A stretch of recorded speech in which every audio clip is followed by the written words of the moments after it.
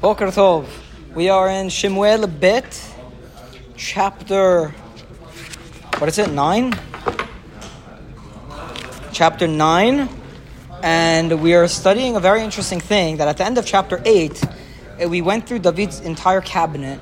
And then we remember that David had made a promise to someone. Jason, who did he make a promise to? Jason can't talk. But Jason would have said Yonatan. He made a promise to Yonatan and Yonatan said, I will be your right-hand man, your second in command. We're going to do this together. But now we go through David's cabinet and Yonatan is missing. So what is David thinking? I made a promise to Yonatan. If I can't make with Yonatan, who am I going to make with? His son. However, Yonatan, all he has is a son who is a necher raglayim, who is a cripple. Okay? And there is a slave in charge of Shaul's estate. Okay, so David says, is there anybody left in the house of Shaul? And I'll do for him a chesed on behalf of Yonatan. And Shaul had a servant called Tziva, and the people, David's servants, called to Tziva, and they brought him in. And then he asked Tziva, is there anybody left of Shaul's house? And he said, there is a son that Yonatan has who's a cripple. Okay? And the king says, where is he? And Tziva says, he is in the house of Machir of Amiel in Lo-Devar, in this place called Lo-Devar. Okay? And we're going to have some questions to ask on this story soon. So the king sent, and he brought him from the house of Machir, son of Amiel, from Lo-Devar. And Mephibosheth came, the son of Yonatan, son of Shaul, to David. He fell on his face. So David said, you are Mephibosheth? He says, yes, behold, I am here, I am your servant. And Mephibosheth comes very, very humbly before David. He says, David says, do not fear, do not be afraid, because I will do chesed for you, I will do kindness for you, because of Yonatan your father, and I will return to you the entire field of Shaul. I will return the field to you.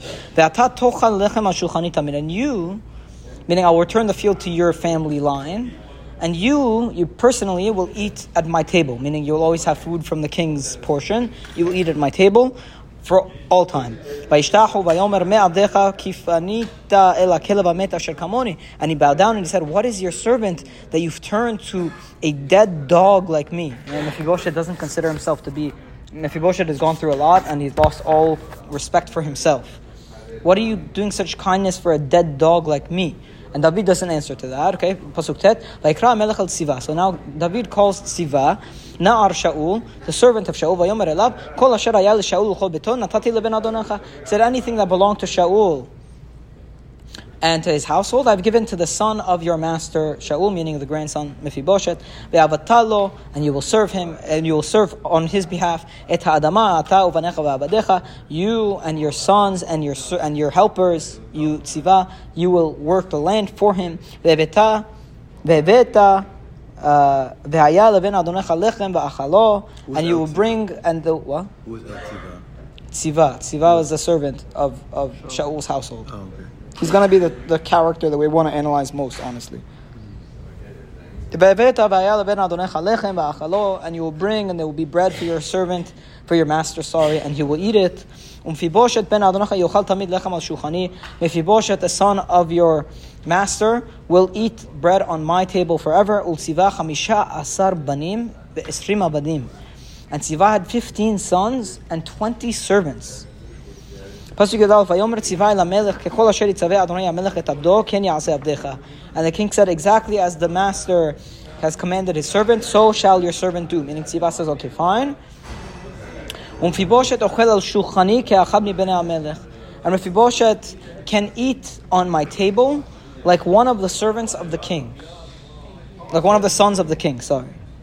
Who's saying that? Maybe David is saying that. He's interjecting. Okay, but make sure to remember that Mephibosheth will eat on my table.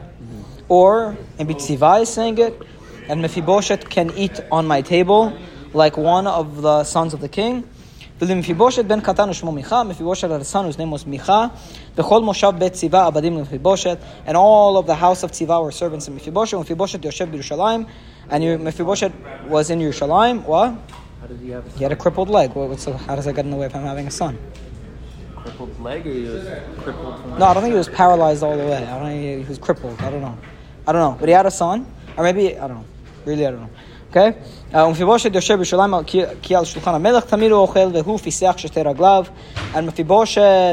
was sitting in Yerushalayim, would dwell in Yerushalayim, on the table of the king, and he would eat there because, and he was crippled in both of his legs. Both his legs. Okay, so what? What do you mean? You're saying he was completely paralyzed from the waist down? So there's no way he could have had a child? It's a good question. Maybe it was a miracle. No, I don't know. No, you're right. It is a question.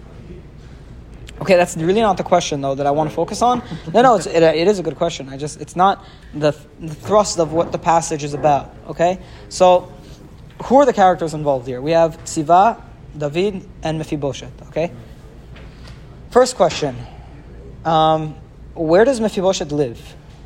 Random place. In the house of Machir ben Amiel from Lodevar, a place called Not a Thing. What happened to Shaul's estate? Why doesn't Mephibosheth live on his grandfather's estate? Here's another question.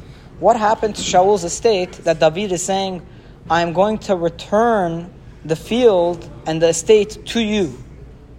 When did the house of Shaul lose that estate? Possible they lost it to Plishtim, and then David regained it. So there are a couple of interpretations that are along those lines, that either when Shaul rebelled against David by trying to kill him, it was basically like he became like a Mored ben Malchut, so David took possession of all of his assets, and now David is returning it from his own possession to Mephibosheth's possession. But I've been reading in Amnon Bazak, and he gives a very, very interesting analysis of this piece, which I think has a lot of merit. What do you guys think of this Tziva character? It doesn't say. It doesn't say anything, but what do we like? What's your gut feeling about him? He's not going to like this position. First of all, he's definitely not going to like this position. Now, why does the text have to tell us that he had 15 sons and 20 servants? Tziva? To show that he had lineage? Or... To show that he's wealthy. But I thought Tziva is a servant in the house of Shaul. How did Tziva get so wealthy? How does he have 15 sons and 20 servants of his own? Did everything of Shaul's belong to him until they just transferred it? And why, if Tziva is still alive and he's a servant in the household of Shaul, then why does Mephibosheth not already live on the estate with Tziva? And why is he not being served by Tziva already? So according to Amnon Bazak, he has a theory that Tziva actually took over the estate after he saw that nobody was left of Shaul's household except for this poor guy who can't walk. He kicked him off and he took the estate over for himself. And now David is going to Tziva and he's saying, give it back. So there's proof to it. For example, whenever he says in Pasuk Yud Aleph, it's a Pasuk that every commentator has a question on because of why Mephibosheth is eating on. Why David just suddenly jumps in and says Mephibosheth will eat on my table, and then so you could read it like this according to Amnon Bazak. Vayomer Tzivai lamelech, and Tziva said to the king, everything you told me I will do.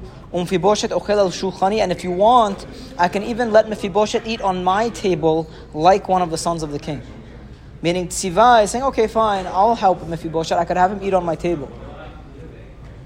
Meaning, it seems like what's going on here is it's my table. But beneath the top level of the text, Tziva seems to be a bad character who's conspiring to overtake the assets of his father. Okay, that's to finish.